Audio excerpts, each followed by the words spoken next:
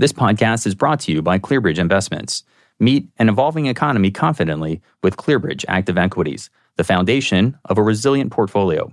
ClearBridge, a Franklin Templeton company. Go to clearbridge.com to learn more. One common attribute of successful business leaders is their ability to improvise, to be able to make something out of nothing. Hi, everyone. I'm Steve Sandusky for Barron's Advisor, and welcome to Actionable Intelligence. My guest today is Kelly Leonard.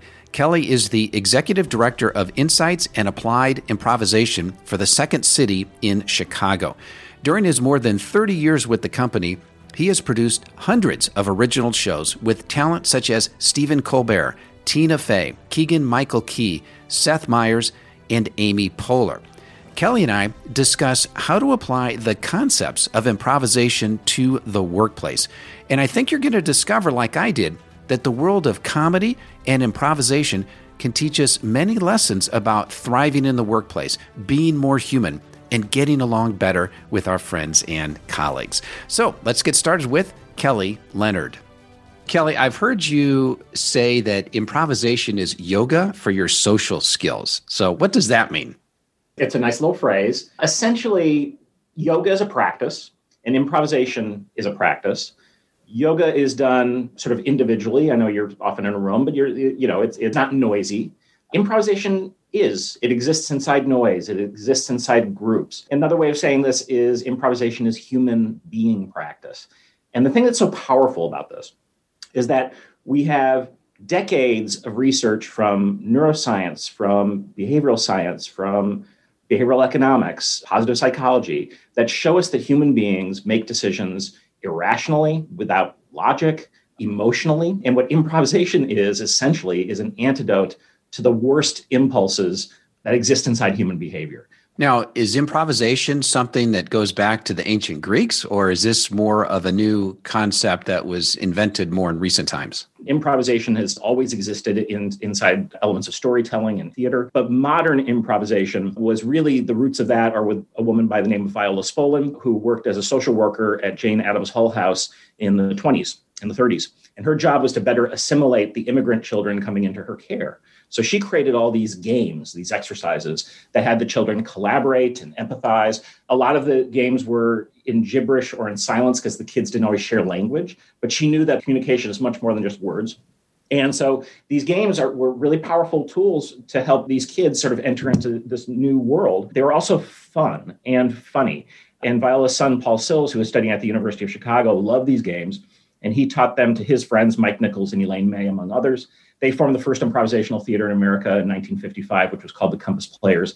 That morphed into the Second City by 1959. The Compass just did improvised scenarios. Second City takes improvisation and then uses those to craft scenes and sketches and full comic reviews. And then you and your co-author wrote a book called Yes and. So tell me about the book. How did that come about? And how did you think about trying to codify these concepts of improvisation and put them in the form of a book that then could be used by people in the workplace? We've been doing this for so long. There are so many rich, great stories, both from the stage and from off stage, and then with our clients. So we started calling some clients like Major League Baseball, who's been a longtime client. We're like, can we tell the story of how we work with you? And they're like, yeah, absolutely. Let us just sign off on it. So, I mean, it's not easy writing a book. It was a lot of work, but we got it done. And for me, that was a major tipping point because from 1992 to 2015, when the book was released, I had been producing the theater. So I was hiring people like Steve Carell and Stephen Colbert and Tina Fey and Amy Poehler and producing all the shows. And I did other stuff at the theater as well. But I really decided after writing the book, like, okay, my first part of my career was all about improvisation on stage.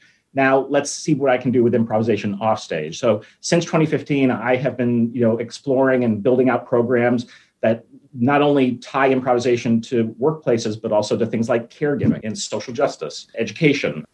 In the book, you talk about these 7 elements of improv. The first one here, and the title of the book is Yes and. And I also find it interesting that this concept of improv is this idea of making something out of nothing. Yet here we are, we've got these kind of rules of the road. So is that kind of a juxtaposition there? Or? It isn't. Creativity thrives inside constraints. And there's a great story, a non-Second City story that I love to tell that sort of shows this. The jazz pianist Keith Jarrett is an amazing both classical and jazz musician. And his most famous record is called the Köln Concert. And it was a live concert that he did in Germany.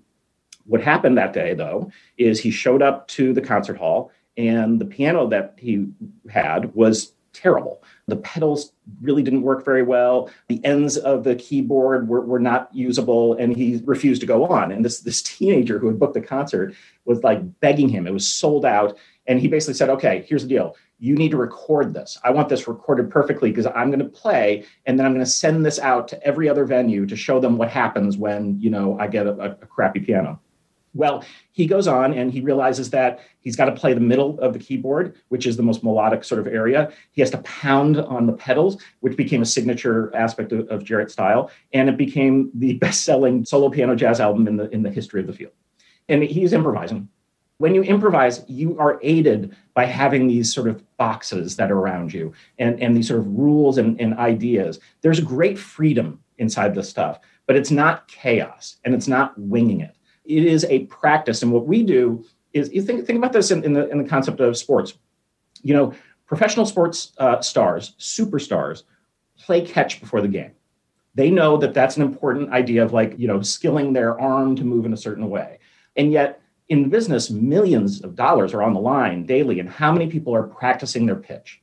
How many people are literally practicing their pitch? Improvisation does that. It is working on your listening, your eye contact, your status inside a room, how to better read people. We think we can read people. We're actually not very good at it, but improvisation gives you kind of a practice in being more skilled in that area. It's less a juxtaposition and more of a sort of acknowledgement that what we know is that working sort of from nothing does require some rules of the road to be effective. And that's what our work does. So let's talk about some of these 7 elements. So the first one is yes, and. From a practical standpoint, how do we apply that? So Second City creates a couple new shows every year, and our process takes about 12 weeks. The first 3 to 4 weeks, we are applying the yes and principle, which means every idea that someone comes up with, we say yes to it and we build on it, because we want to work from an abundance of ideas, even if they sound crazy, even if they seem impractical. Your job is to yes and every idea. So it's like rapid prototyping. So at the end of that 4 weeks, you now have, 100 different pieces of ideas, content, scenes, songs, and you start culling down from there. Okay, let's take this to the business world. If your job is to create a new marketing slogan, a new product, whatever, the way you're going to get to the best material is by an abundance of ideas from many different voices. There's a lot of academic evidence that diversity inside teams is a very, very good thing because it allows for really interesting ideas to mesh and collide and dots to be connected. So just think about it in a brainstorming meeting. Use the first 10 minutes to yes and every idea. Because when people get said no to, they stop contributing and they don't bring their best ideas to the table for fear that someone's going to think that they're dumb or they're going to look bad.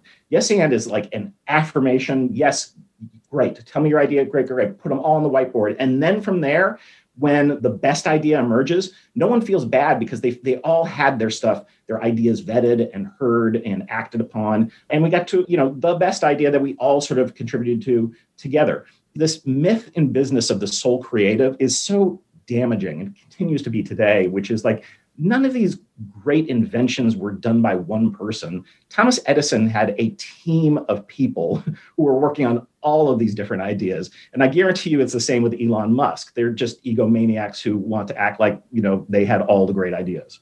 Now, the second one that I really want to explore here too is this idea of the ensemble.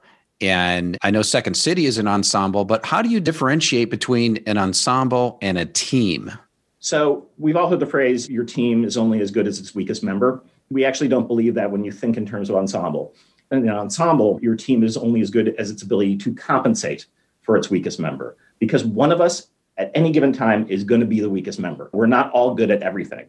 So ensembles acknowledge that. So, again, sports metaphor, you aren't going to just have leadoff hitters. You're not just going to have sluggers. You need the speedy guy up top who maybe doesn't hit as hard as the guy who's hitting fourth. So same in teams at work. You want to populate it with people who have different skill sets that then can mesh. And an ensemble, it's a very powerful way to think because it requires you to be deeply others focused. Before we go on stage for a show, before we do a keynote or a workshop, our group always says, got your back, and touches your back if we're allowed to do that. That is an affirmation that I'm going to take care of you. My job is to take care of you. And if your job is to take care of me, we're good. And that creates a kind of fearlessness inside the group. It creates what Amy Edmondson from Harvard refers to as psychological safety, which when Google did their Project Aristotle, which was a 2-year project to find what made teams most successful, the number one thing was a sense of psychological safety, that it was okay to make mistakes and it's okay to fail because we all do. And you gain resilience if you're working at a place where people acknowledge that, and that's good, and keep going. That's one of also the worst things in business is this idea that you're not going to make mistakes. It is a fact that we get it wrong more than we get it right across all human activity. And to act as if that is somehow not true in business, it's problematic at the least. So you're in Chicago. Yep. I suspect you are probably a Chicago Bulls fan. I am. So if you look back in the glory days of the Bulls with Michael Jordan, Scottie Pippen, would you view them as a team, as an ensemble? And then when Jordan left and Pippen left and there were some lean years in there, how do you kind of think about the idea of the team versus the superstar and what happened there? Well, yeah, thank you for bringing this up. So first of all, if you've read any of Phil Jackson's work, he talks a lot about improvisation, but he's talking about it from like a jazz and Grateful Dead sort of world, which is very similar in music to what it is in theater. So he was definitely building an ensemble. And here's the proof. They didn't win when it was just Jordan and the backups. They won when they became an ensemble. You had Dennis Rodman was very good at one thing. That guy could not shoot a free throw to save his life, but he rebounded and hustled like crazy. And that was great because they had Scottie was going to score and Michael was going to score, or Craig Hodges was going to score from the outside. So they very much operate like that. And Steve Kerr, huge Second City fan, comes every time they're in town and brings the team. So Steph Curry has done the improv set at Second City. He brought that to his coaching, very much sort of this improvisational mindset. So just watch the way they started, like they passed the ball to a space on the floor that the human would then occupy, which is a very sort of improvisational thing of like, let's be in flow. Let's sort of figure out what our flow is and trust that person is going to go to the spot where they're going to be. So yeah, I think, many, many great sports teams are operating in improvisation. And by the way, we worked with the NBA in addition to Major League Baseball. We've worked with the NHL, teaching players improvisational skills for both their work, on the ice, on the court, on the field, but also off, dealing with all the stuff that they have to deal with fans and relatives and that sort of thing. As we're trying to build out our team in a business setting, for example, how should we be thinking about filling out each of these different roles so that if one of them leaves, the whole thing doesn't fall apart? And I think that's what you're getting at here with the ensemble. Look at the history of Second City. We train up these young talent that no one knows their names, and then they leave, and then they become famous. And we're still here. So you would think, like, what are you doing? Why are you letting Tina Fey leave? Why are you letting Stephen Colbert leave? It's like, because I'm making space for the next Tina Fey and the next Stephen Colbert, because the ensemble is more powerful than the individual. So the ensemble is guided by all these things that we're talking about. The idea of making your partner look good, that all of us are better than one of us. And you have a skilled person enter into that space and allow them to sort of contribute in a positive way. They are going to skill up. They're made stronger by the people who are around them. So it's really kind of an amazing, I often say what's interesting about Second City is we are a theater that is guided by this ensemble philosophy, and all we do is produce individual stars. There's something to that. There has to be something to that. And I think it's this idea that when we focus in on our individual performers too much, we are losing what's at the essence of an organization, which is it's groups of people rather than, just individual people. And we're all different, and you can celebrate those differences inside a group. That's, one of the great problems we have in society right now is that we can't seem to speak through our differences, and it is to our national detriment. It is not positive for anyone. I don't care where you sit on the political spectrum. Human beings are human beings. And if we don't see the humanity in each other, how do we do this? How do we make things function? And I think we're seeing writ large how it doesn't function. That's not good. So we've got to leave our ego at the door as well. So if we're going to function in this ensemble, we can't feel like, well, we've got to be the leader. I've got to be the alpha male and take charge of everything. Yeah, I mean, I'm a big fan of servant leadership. We have a term when we talk about leadership here called follow the follower, which came out of Viola Spolin. And it's very tied to Peter Drucker's management theories, which is that you are going to lead at times and you're going to follow at times, no matter what station you are in the business. So, I'm now the old guy here. I used to be the youngest person. I was 26 when I started producing. I'm now in my 50s and I'm on the older spectrum. And I am not technology minded. I do okay, but that is not my forte. But I have other skills. And so my boss is very enlightened. She's like, let's focus on what you're good at, not what you're not good at. That doesn't make any sense because other people are good at that. And so let's take advantage of your knowledge of history and your knowledge of academic thought. And so, that's going to exist across an organization, which means your people aren't widgets. Getting to know your people, what makes them tick, what provides meaning and purpose for them. That's what great leaders do, because what great leaders are really doing is setting everyone else up for success. We talked about Phil Jackson earlier. That's what he was great at. He was great at building these teams. He did it in Chicago and he did it in LA with very famous superstars that he found a way that they acted as ensembles and not just individual superstars. And Popovich does that too. The humility of those superstars when they were working inside those systems was amazing. And just the results are right there. And you see that fall apart when the leader is no longer there. That often happens. So Second City is a business. Now you guys are a for-profit business. Is that correct? Yep. And I imagine you've got some kind of hierarchy. So how are you as a for-profit business implementing this idea of the ensemble, follow the follower, and some of these other improv concepts here? I got to admit, it's not easy. This stuff works. It's dynamite on stage. It is much harder to operate. It's really doable at the team level. So when you have individual teams, and we work a lot with the individual teams in organizations, and it's very effective, all this stuff. But if you don't have essentially ownership or main leadership that's bought into this idea, it's not going to cascade throughout the organization. What we're finding, a lot of our clients come to us for leadership training, but the kind of leadership training they want us to do is what I refer to as leadership at every level. They're approaching their organization as empowering individuals in teams to have more autonomy. There's elements of design thinking and there's elements of agile that are at play here. It's a thread that runs through all of our work that we do and they do. But it really is recognizing what the literature says, what the evidence says, which is, people operate more effectively when they're more autonomous, when they understand the purpose of a business. I always love that story of John Kennedy walking through NASA and he saw a janitor sweeping up the floor and he goes, "What do you do here?" And the janitor said, "I helped put a man on the moon." So he understood the purpose. We just got bought by this wonderful private equity firm. And their very first time coming to Chicago, because we were still in the midst of this pandemic, we were closed down. And so we had a group meeting, distanced, that sort of thing. And I was taking them on a tour through the building. And my colleague, Abby, bent down and picked up a piece of trash and threw it out in the trash can. And later, I was like a week later, they were like, that was the moment we knew this was a good team. She just assumed it was her job to pick up that piece of trash and didn't even mention it. And it was like, I love that story because I was like, yep, that's... So at Second City, when we are effective, and we haven't always been, we really haven't always been, we are right now. I love our team. And our team is very much, how do we hold each other accountable? So my boss, the other day, we set up these meetings every other week just to sort of check in. And I've been here much longer than she has. And, but her first thing with me is like, where do you feel stuck? Because I'm here to help you get unstuck.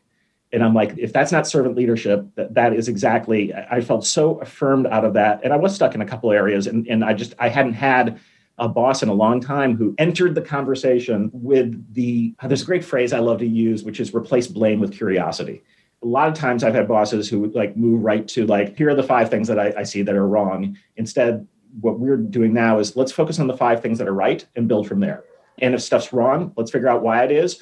No shame, no blame, and let's fix it. And that's just a better way to work. Sounds like she's a good listener. She's a very good listener. Yep. Which is one of your 7 elements of improv. Yeah, because listening's hard, man. We should not take it for granted. So we have an exercise. that we do. And I love to do it because it teaches people who maybe think they're really great listeners that maybe they're not so much. And the exercise is called Last Word. And there's really just one rule. If we're having a conversation, the rule is that each of us needs to start our sentence with the last word the other person spoke. It is hard. If you try this, it's hard, because what we normally do is we think we're getting the gist of what someone's saying. So we start calculating our smart response maybe midway through. When you're improvising on stage, you can't do that because the last piece of information you're getting could be crucial to what you're going to do next in the scene. You have to completely focus on what the other person is saying. That is not how we live our lives, certainly not our work lives, and I don't think our home lives either. So when you apply that level of listening, that level of attention, it's very powerful for both people or whatever group you're in. To be fully seen and fully heard scratches like the hugest itch that human beings have. For the receiver, it's amazing because you're being seen and heard. And for the leader, you are going to gain trust. You're going to gain more information, all the things you need to turn your people into peak performers. Listening is huge. Well, when I came across that as I was doing some research on you, I thought, I'm going to ask Kelly if he's okay if we do the last word exercise as part of our conversation here. So if you're game, why don't we do that for maybe the next couple, 3 questions and see where this goes? And if it doesn't work, we can always edit it out. Okay, let's go for it. All right. So you talked earlier about failure and the importance of creating a safe space, I guess you could say, for failure. And I think you guys have, I read somewhere you said you have a failure methodology. So how do you think about failure, both from the creative aspect on the stage and then also in the business world? World is made up of failure after failure. If you go in for a performance review and you failed 70% of the time in your job, you probably think you're going to get fired. If a major league ball player goes to meet with his coach and he's only hit the ball 30% of the time, he's a 300 hitter. That's a very good percentage. So apply that to our daily lives. We at Second City have the structure of our stages it's a 2-act scripted review. There might be some improv in there, but the 3rd act, which is late at night, which is free, anyone can come off the street and see this thing, is improvised. And that's where we're making it up. And that's where we're developing ideas for the next show. And what's key is the context. What we're not saying is that, businesses should be constantly failing. What we're saying is that businesses should be constantly succeeding. And the way to do that is to give opportunity for low-stake failure. This happens when manufacturing all the time. This is why you're prototyping different products. Not everything you do is going to work. So get your hands dirty, try some stuff out. This is why 3D printers are great and things like that. This doesn't need to be hugely expensive, but it gives you an opportunity to play with these ideas. And in our context, it's late at night and it's free. And the actors often change out of their nicer clothes and into less clothes. So everyone gets it. Everyone gets that this thing's going to be a little bit risky. And the audience loves it because they're seeing this incredible creativity. Not all of it works, but when it does, that's kind of remarkable. Remarkable. And when I think of Second City, I think it's remarkable that you guys have succeeded for 60 years or so, somewhere in that neighborhood, with this ensemble that you talked about a little bit earlier. And you mentioned that there's been some difficult times along the way. And one of the things I'm also kind of interested in along this idea is with the concept of failure, I would imagine you guys have a high performance environment as well, because you're on stage.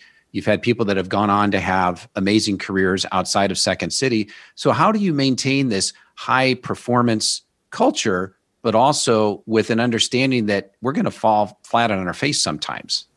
Sometimes we do. Sometimes we fall flat in our face. And that's why we succeed, because we have created an environment where young talent is encouraged to take protected risk, where they are encouraged to share their true voice, where they are given great autonomy, and they are well trained. We have a training center where almost all of these people have emanated from, which is a years-long program where they have really not only built up their skills at doing this work, which they continue to do, even when they're on the stage, there's still a lot of workshop sessions, but they've also played a lot of scrimmages. Chicago has been renowned as this incredible theater town with all these little black box theaters, in addition to the big theaters like Steppenwolf and Goodman and Second City. And the talent that we draw on is performing every weekend in front of real audiences, because this is a theater town. People go out to see this stuff. So that level of training and practice, and then the environment that they get put in, is the recipe for great peak performers. And we have proven that over time, starting with like Alan Arkin and Joan Rivers and Bill Murray and John Candy. I mean, that alumni list is, nothing exists like that in the American theater. Nothing exists like that. And it continues to this day. If you look at the cast of Saturday Night Live and people like Keegan-Michael Key and Jason Sudeikis and all this great talent that was here 10 years ago, they don't become overnight sensations, many of them. I mean, Steve Carell worked here for 9 years before he got his shot and was on The Daily Show. But that just meant that he was even more prepared by the time that he did get his break, that he could just excel in everything he did. The other thing that's interesting, when you look at a lot of the Second City alumni, is that they end up forming great ensembles themselves. So you think about The Office, you think about Parks and Rec, you think about 30 Rock, right? These are all ensemble-based shows that, became like huge, massive hits. And they were populated with not just one or two Second City people. There's usually like 4 or 5 in the cast and 3 on the writing team and a couple people producing. So I think it's because of our dedication to acknowledging that failure happens, creating a context in which that can happen low stakes, and then that in turn leads to peak performance. Performance is certainly something that Second City is well known for. And you mentioned all these great names of people that have gone on to have stellar careers. Have there been people who just could not perform in the ensemble function, where they really needed to be the star, and the environment that they tried to apply their craft in at Second City didn't work? The hard thing is yes. The hard thing is I'm going to answer yes and then not tell you who that is. Let me put it this way. A couple of the people who ended up really not functioning well at Second City ended up having terrific careers in stand-up comedy. They were much better performing by themselves. Oh, I can say one of them, which is Joan Rivers. Joan Rivers talked about how she did not have a good time at Second City, and she didn't work well in teams. She worked well by herself, but immensely talented. No one gets to one of our main ensembles, one of our resident stages, who's not immensely talented, and very few flame out. Very, very few. There's a lot there's a lot who aren't household names, but are likely working in New York or LA on TV shows or films, or, they're in the industry. They're just behind the scenes. A lot of them end up being writers. Writers, they're certainly a key part of this whole process here. Now, I know you've got a lot of different tools and exercises that you have people go through. So, the yes and is maybe an exercise. I think there's another one I've heard you talk about before where you don't say no the entire day. So tell me about that exercise and how does that apply? Do you use that in business settings? Business settings are a great place to try this out. I don't recommend this as an ongoing practice. It's not practical, but I think it's a really fun experiment for a day. I think about the exercise that you and I are doing right now. It's not easy. The last one was really tough for me to sort of figure out how I was going to, channel work and all that. But it doesn't matter that it wasn't perfect. It's that we are doing this thing together and we're trying our best. Our tendency to say no, it's a default setting. And it's often a good one. We have our defaults to protect us from getting eaten by lions. But in modern society, there's not a lot of lions roaming around the streets of Chicago. But this impulse to say no is still there out of fear. So the idea of you both becoming aware of where you normally say no, because if you're not doing it for an entire day, you are going to realize like how many times that was going to be your default move. So first, your realization that you default to that is important. And then your ability to upturn that. It's essentially an idea that's called divergent thinking. Human beings really enjoy their patterns. They like when it looks like A, B, and C all fit together. But it's rarely the case that that's actually what's going on. And so divergent thinkers, which really are our innovators, our geniuses, our innovators, our creative sect, are people who look at the world and sort of go, maybe what's actually happening here isn't what looks like is happening. Maybe there's subtext. Maybe if I connect these two unrelated things, something cool is going to happen. And that is sometimes upsetting and uncomfortable. But improvisational practice makes you comfortable with being uncomfortable. And it allows you, again, to take risks that you might not take otherwise. This isn't for every job inside an organization. Sometimes just like the reports need to be written and the numbers need to be the numbers. But if there are instances where you need people to use their creative brains and you need them to, quote unquote, think outside the box, recognize that a lot of people aren't trained that way and that our educational systems drive a lot of that stuff out of us through standardized testing and other things. So the way you win at school is not really reflective of the way that you succeed in the business world. And many schools are figuring this out right now and are recognizing they're going to need to change because higher ed is in danger of being seriously disrupted.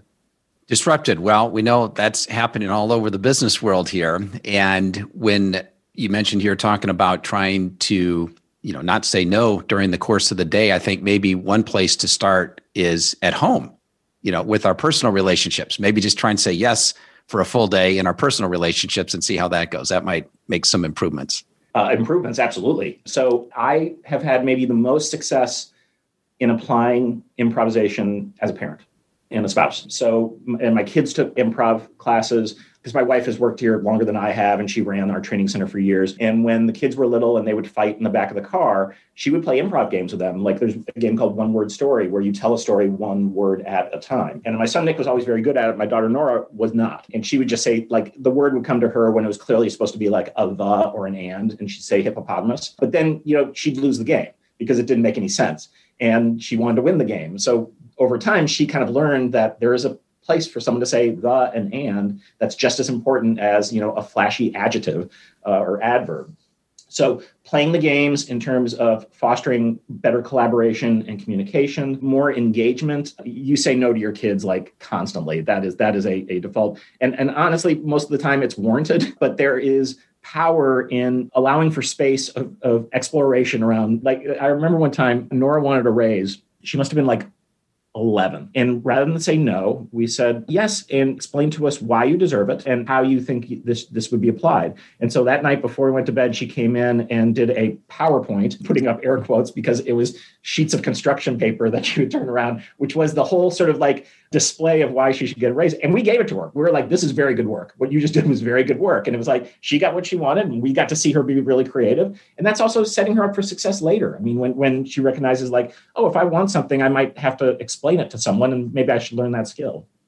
Well, I think we can stop the last word exercise because that's hard. Yeah, it is hard. It is hard. We did it for a few minutes. We did it. Yes. Yeah. So appreciate you rolling with me on that one. Mm-hmm. Now, in recent years, Second City has established a partnership with the University of Chicago Booth School, and I think you call it the Second Science Project. And it looks like you're doing some really interesting things with behavioral psychology, behavioral economics, and how that's applying to some of the things that you're doing at Second City. So tell me more about what you're doing there and what are some findings that apply to the business world. Yeah, this is a wonderful project that I co-lead with my friend Heather Caruso, who's now the Associate Dean of Diversity and Inclusion at UCLA. But for 4 years, we had this project going at the University of Chicago, and now we're working with a variety of academic institutions. And we're really blending the worlds of improvisation and behavioral science. So one of the first projects that we worked on was we first explored this idea around yes and. Is there literature and evidence to support this concept? And indeed, there was. There is plenty of science that backs that up. But the scholars had a question for us, which is, okay, how do you yes and if you truly disagree with the person across from you? And so one of our early explorations was, okay, let's go research. So the scholars went back and looked at what evidence exists. And we started cooking up exercises that might, lend itself to a discovery here. And we actually collaborated and found one. And the idea is a build off of yes and. So if I essentially disagree with you over something, political or otherwise, but we need to stay inside conversation, the cue, the words, the idea, the mindset that will allow you to do that is what we refer to as thank you because. So we disagree on something. I hear this information. My first response is to thank you for sharing that information. Why is that important? That's important because it puts you in a place of gratitude, both of us. I'm thanking you for sharing the information. You feel a sense of gratitude for being thanked. But the next thing is crucial, which is the because. I have to find something in what you just said that I agree with and acknowledge that before sharing my point of view. To explain this, I use like vaccines. I believe in vaccines and I'm not a fan of people who are anti-vaccine. However, if I were in a conversation with you and I needed to stay in that conversation and you're anti-vaccine and you've got kids, I'd say, thank you, because I know, like me, you love your children so much that you don't want them hurt by the vaccine. Same thing with me. I don't want to be hurt by not getting the vaccine. So we are in fierce agreement on that. There's just this difference. That will keep us going. And we actually have a paper coming out next year because we've run this now thousands and thousands of people. And not only is it effective when both parties do the thank you because, the reason the paper got delayed is because we wanted to do the same amount of study on individuals who only one person said thank you because. Still effective. So that's just one example of a phenomenon that really happened in this lab. We all feel like our world today is more polarized than it's ever been. And of course, it's the only world we know. We don't know what it was 200 years ago, but it sure feels polarized. And I like this idea of, if you can't say yes and to something that you just vehemently disagree with, at least you can have some gratitude for them sharing it. Like you say, it keeps the dialogue going, which I think is important. Yeah, look, there are absolutely systemic inequities. There are huge societal problems that I don't think we should ignore. Improvisation is not going to solve those necessarily. Some people think they will.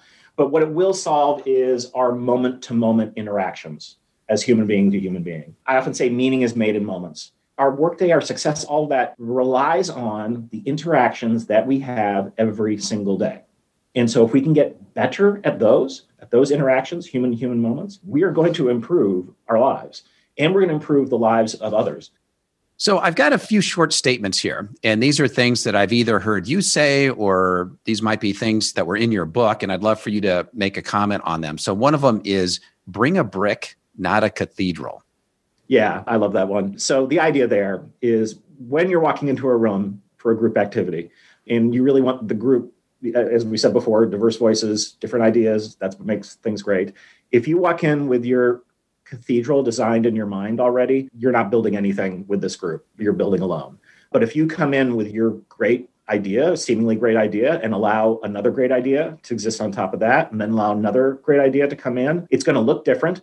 It might end up being a house. It might end up being a cathedral. But what it is going to have all these different inputs, and more inputs from more sort of diverse areas of thought will give you better designed anything, whether it's a product or a marketing slogan or a comedy show. And you just got to be reminded that a lot of times we come in with our fully formed thoughts, and that turns our ears off to hearing maybe there's a better idea in the room. The next one is respect, don't revere. When we revere, we are resistant to change. When we are reverent, we stop looking for the mistake that's in front of us. The Second City is such a great example of this. And I love this institution, but this institution has been far from perfect for many, many years. And I'm going to give you an example that just happened.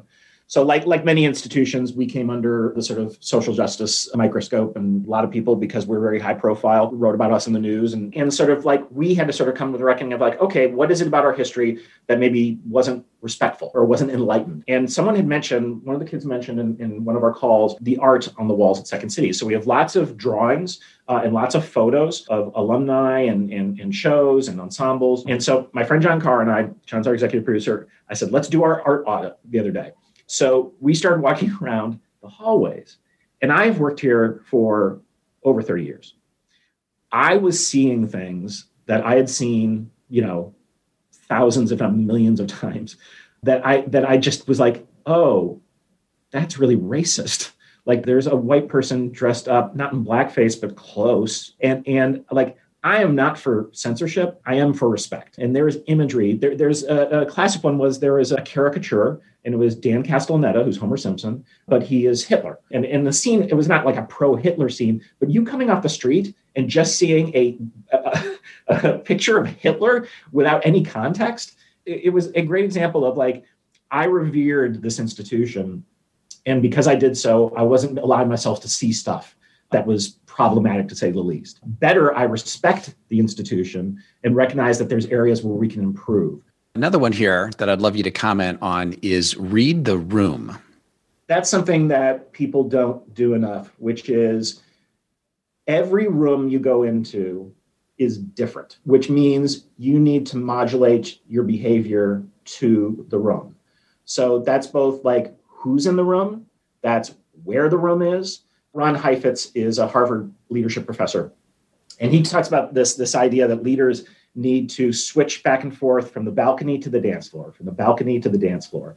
And I love that because it's about reading the room. It's like the only way I'm going to learn about what's really going on here and be a force for good and to, get my team to be peak performers is if I both can zoom out and zoom in so that I can understand the room I'm in. And when I'm in the room, I want people to behave as they're behaving. So I have to lower my status. And then sometimes I got to be on the balcony. I got to zoom out. I got to take a leadership, make some decisions that are going to affect everyone. And I should also say this, like one of the professors we work with at the University of Chicago is Nick Epley. And he has a ton of research that shows that we overestimate our ability to read each other kind of wildly. And I actually saw this in action. He was observing a class that my wife was teaching. They did a game, an exercise, where two people speaking gibberish had a translator in front of them and would translate the words they were saying. And afterwards, before anyone spoke, Nick said, "Can I ask you, do you think you were actually understanding what the other person was saying?" And they're like, yeah, they both were like, we kind of got the gist of it. And then they had each other say what they were actually thinking, and it was nowhere near anywhere close. So yes, read the room, but also understand your ability to read the room is maybe not as great as you think it is.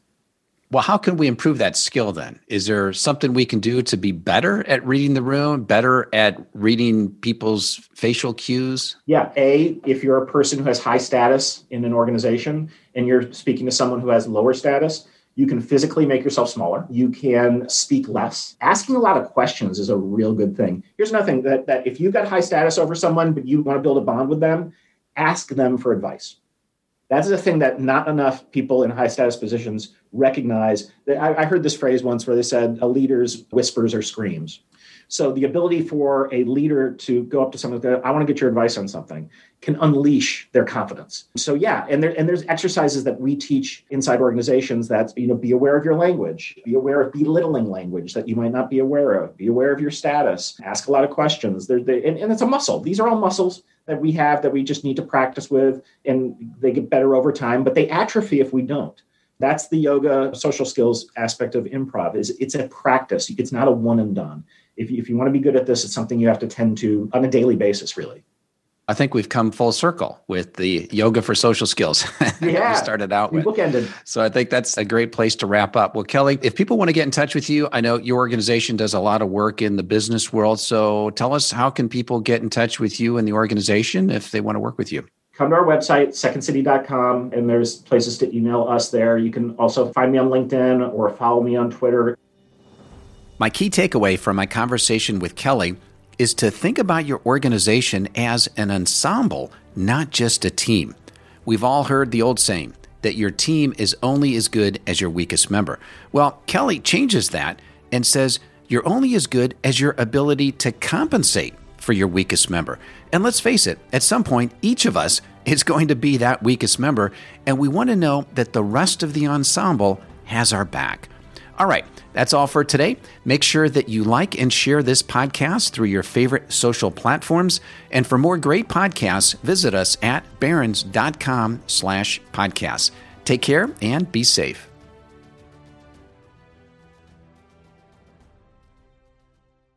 This podcast is brought to you by ClearBridge Investments. Meet an evolving economy confidently with ClearBridge Active Equities, the foundation of a resilient portfolio. ClearBridge, a Franklin Templeton company. Go to clearbridge.com to learn more.